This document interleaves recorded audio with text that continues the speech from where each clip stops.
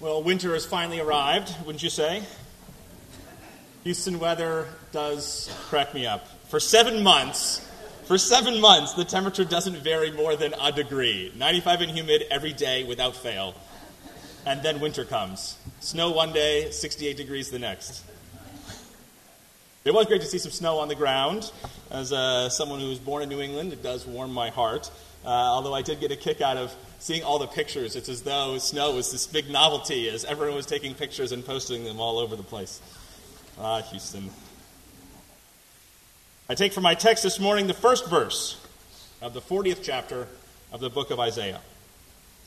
Comfort, O comfort my people, says your God.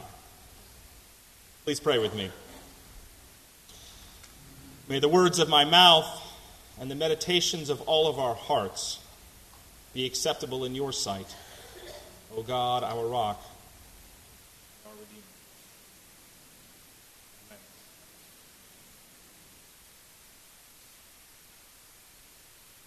Every day, the old men would walk down to the river. The Jewish ghetto was outside the inner walls of Babylon, but not far from the Euphrates River.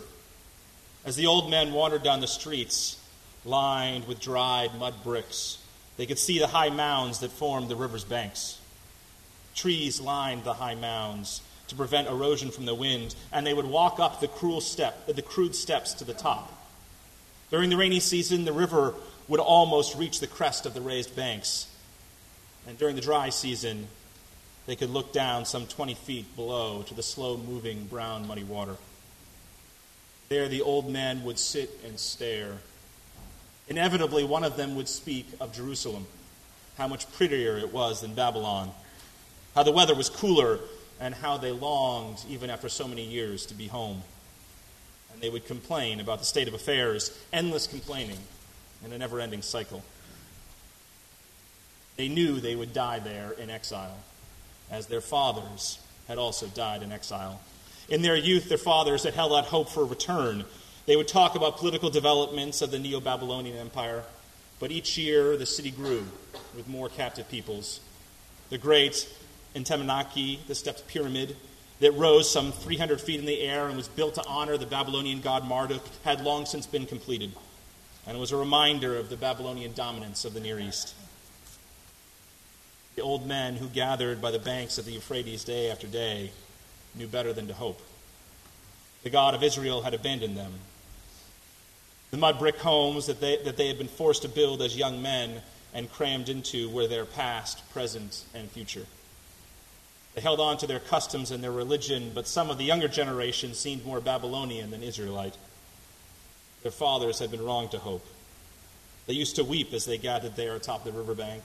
Now the old men just sat, cogs in the wheel of a great empire. They sat and found enemies to complain about. If there's one thing that religious traditions of all types have agreed upon over the millennia, that life is suffering.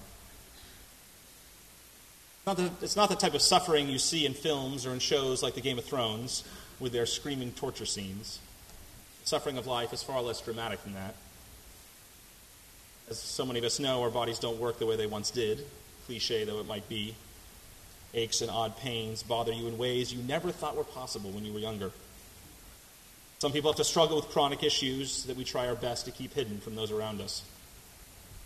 And there's a suffering that comes from loss. The loss of loved ones or friends, that sense of absence that never really seems to leave us, at least not for long. The loss of activities that we used to do, activities you used to really enjoy but no longer can because of time or cost, or the people you did them with are no longer around. There's the loss of material goods in an event like Harvey, or from a change of job, or as a result of a move. But also the suffering of life comes in much more mundane forms. It's the lack of excitement in the life of every day. Not that we don't enjoy aspects of what we do, but life becomes either so routine, so as to lose all novelty, or squeezed amid so many things that need to get done that we just focus on getting through it. Over time, we accept that we won't make any real progress towards some far-off goal that we used to care about. So the work of every day lacks vigor, lacks that energy that we convince ourselves life used to have.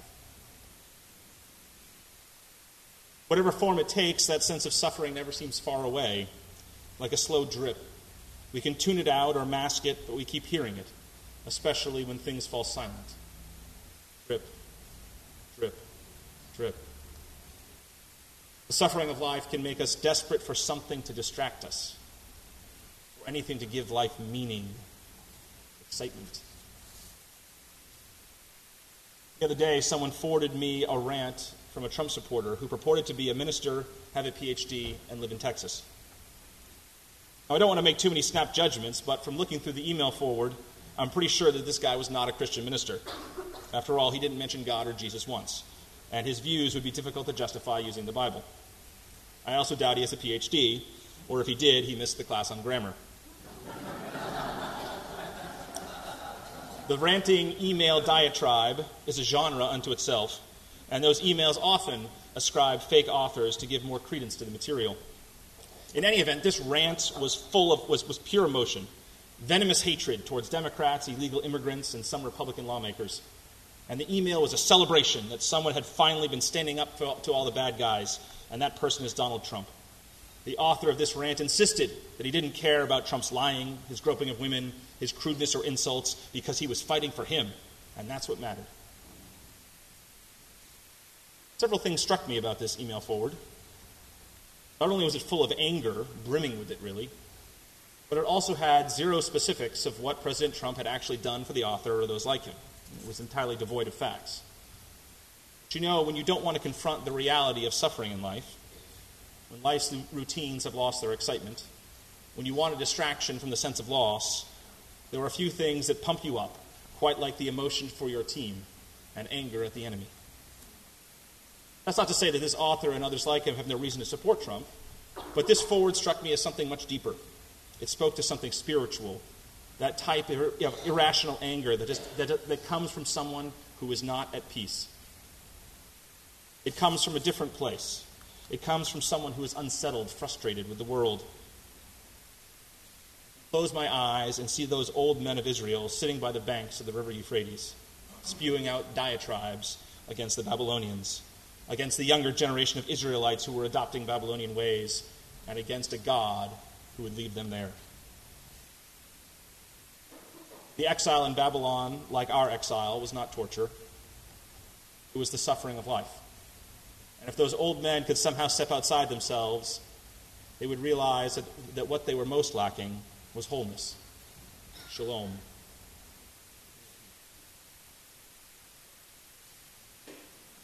When the stories of Cyrus the Great and the rise of the great Persian Empire reached Babylon, most people ignored the accounts.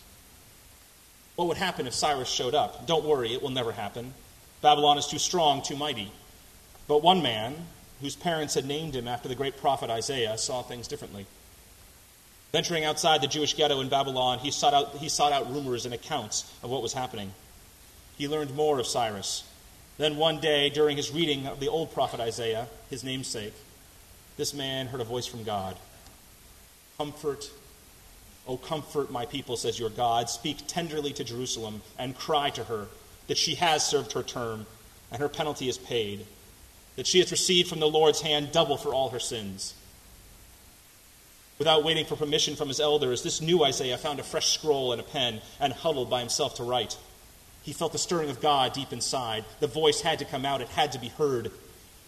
Get you up to a high mountain, O Zion, herald of good tidings.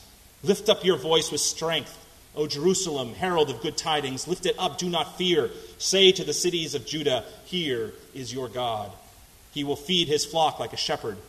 He will gather the lambs in his arms and will carry them in his bosom and gently lead the mother sheep. It was a word of good news from God. Healing was coming. Isaiah was determined to spread the word. The elders of Israel, stuck in their cycle of negativity, might reject his word, but he needed to let others know. Why hadn't the others seen it? Why could this man, Isaiah, hear good news and ignore incendiary email forwards? Amidst the suffering of life, amidst the diatribes against others, how can we hear good news? How can we greet Christmas in its message? How can we be like Isaiah and not like those old men? We're stuck in a conundrum here. Our lives can so often get caught in a negative cycle. I don't care whether it's a constant stream of negative news or disillusionment in the work of every day. Too often, we are that old generation of Israelites, headed down to the river each day and weeping over Jerusalem. If only there was another way. Some path to break the cycle, some way to find grounding wholeness, some way to hear and see the good news when so often others just see negativity. This past week, I settled in to read a book on the Desert Fathers. I ran across it while reading the Christian Century a while back and ordered the book. It's been sitting on my shelf, but something this week led me to take it down. In the 4th century AD, Christianity was rapidly changing. It was no longer a faith that was persecuted, but one that had become the center of power throughout the Roman Empire. Amid this mainstreaming of the faith, some believers thought that Christianity was losing its way. It was becoming too much beholden to the larger culture, too much a reflection of what the larger culture thought was right. The faith became a defender of empire and power rather than a voice against it. So people in the desert outside Alexandria in Egypt and later in Syria sought the peace of the desert to find God. They separated themselves from society and sought solitude, silence. The Desert Fathers have been critiqued for the stories of their asceticism.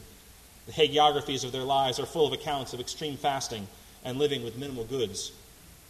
Some accuse the Desert Fathers of running away from the world and selfishly trying to find God apart from society.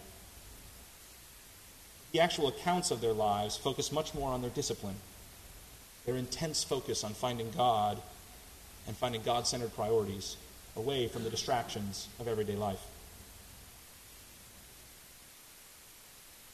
His parents had named him Isaiah after the great prophet. His father was a teacher, a rabbi for the exile community in Babylon. And he made sure the young Isaiah read his Hebrew so he could be a teacher also to the community.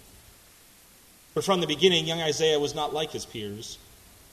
While his Hebrew classmates would sit at the feet of the old men and join them in their daily ritual of lament by the shores of the Euphrates, young Isaiah would go off on his own and wander the streets of the great city.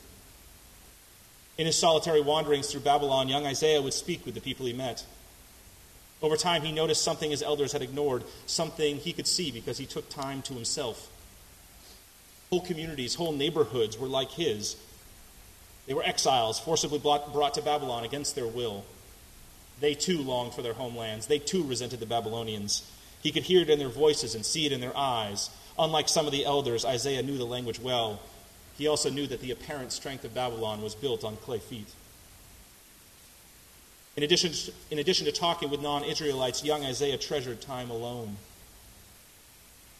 Rather than sit in the echo chamber of lament and negativity, Isaiah enjoyed silence. Silence and time with God. That time on his own allowed young Isaiah to foster a different view. When the other students read the Greek Hebrew scrolls of their faith, the only things they could see was the former glory of King David and Israel. Things were better in the past, they kept saying. But Isaiah saw something different. Like his namesake, he saw that Israel's defeat was partly their own doing. They had let the foundations of society wither and had ignored the poor and the spiritual health of the average Israelite. They had been too arrogant in their strength and not confessed their sins before the Lord. The stories of the Desert Fathers got me thinking. How often do we intentionally separate ourselves? How often do we seek to recenter ourselves through solitude and quiet?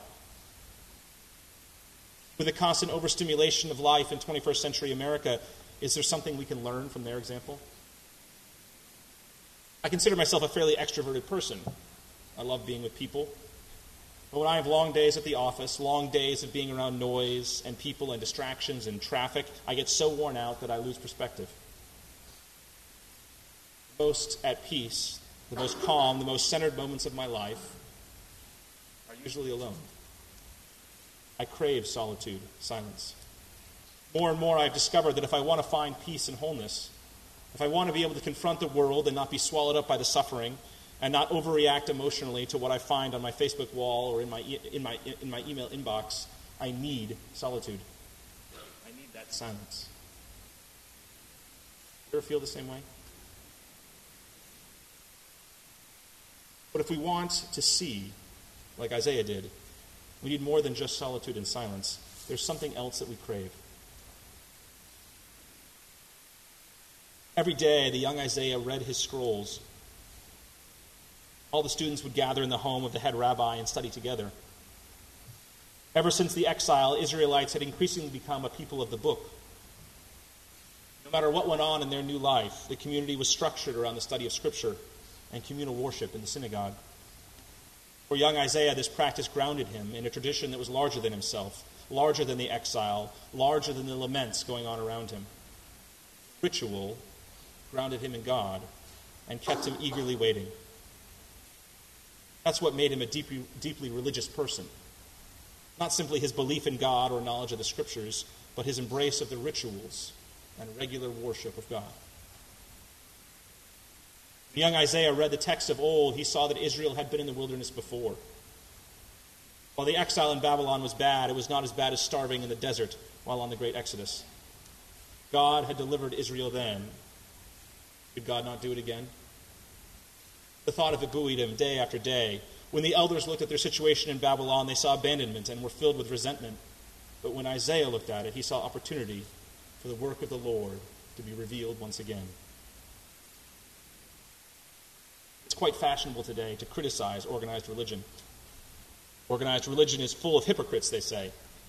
Looking at the support for someone like Roy Moore in Alabama, it's easy to see why people can be so critical. Trying to work and worship together with others can be messy. We keep running into other people, after all. And people have their faults, their own problems. But I would challenge anyone who critiques organized religion, I would challenge anyone who claims to be spiritual but not religious to find a sense of God, a sense of the eternal without ritual, without tradition, and without other people. Even the Desert Fathers, with their removal from society, depended on organized religion. It was organized religion that gave them their Bibles. It was organized religion that called them to pray and that formed them in their early days and led them to seek solitude. The Desert Fathers were regularly interacting with other Christians. Christians read of their exploits, their devotions, and sought them out to discover more. People like the Church Father Jerome spent time in the desert and then returned to society to bring with them what they learned. Far from being outside organized religion, the Desert Fathers and those who wrote about them sought to improve and push organized religion to be more true to God and the tradition in the face of the temptations of society. If you want peace, want wholeness, is through ritual, routine prayer and reading, and devotion and service that we find. Solitude and ritual. Silence and regularized practice. These are the things that religious people have long used to find shalom, long used to find peace amid the suffering of life. And with that wholeness, that peace, comes vision. Advent is notorious for its busyness. It's a season of ups and downs. The joys of being with family and the celebrations of the season combined with exhaustion, endless to-do list, hangovers, and rapidly dwindling bank accounts. This Advent is particularly tough because of the state of the country, and our divisions create more tensions and stress than normal. It's tempting to be like the old men of Babylon and to find some outlet of complaint and to muddle through by going to the riverbank each day. If we want to hear the good news of the season, if we want to be people of faith at a time when we and society desperately need it, we have to be like young Isaiah, who sought solitude and silence, and who prioritized ritual and practice, and who found a sense of God's peace. Make your Advent devotions a priority. Make silence a priority. You'll discover you're ready to hear the good news of Christmas.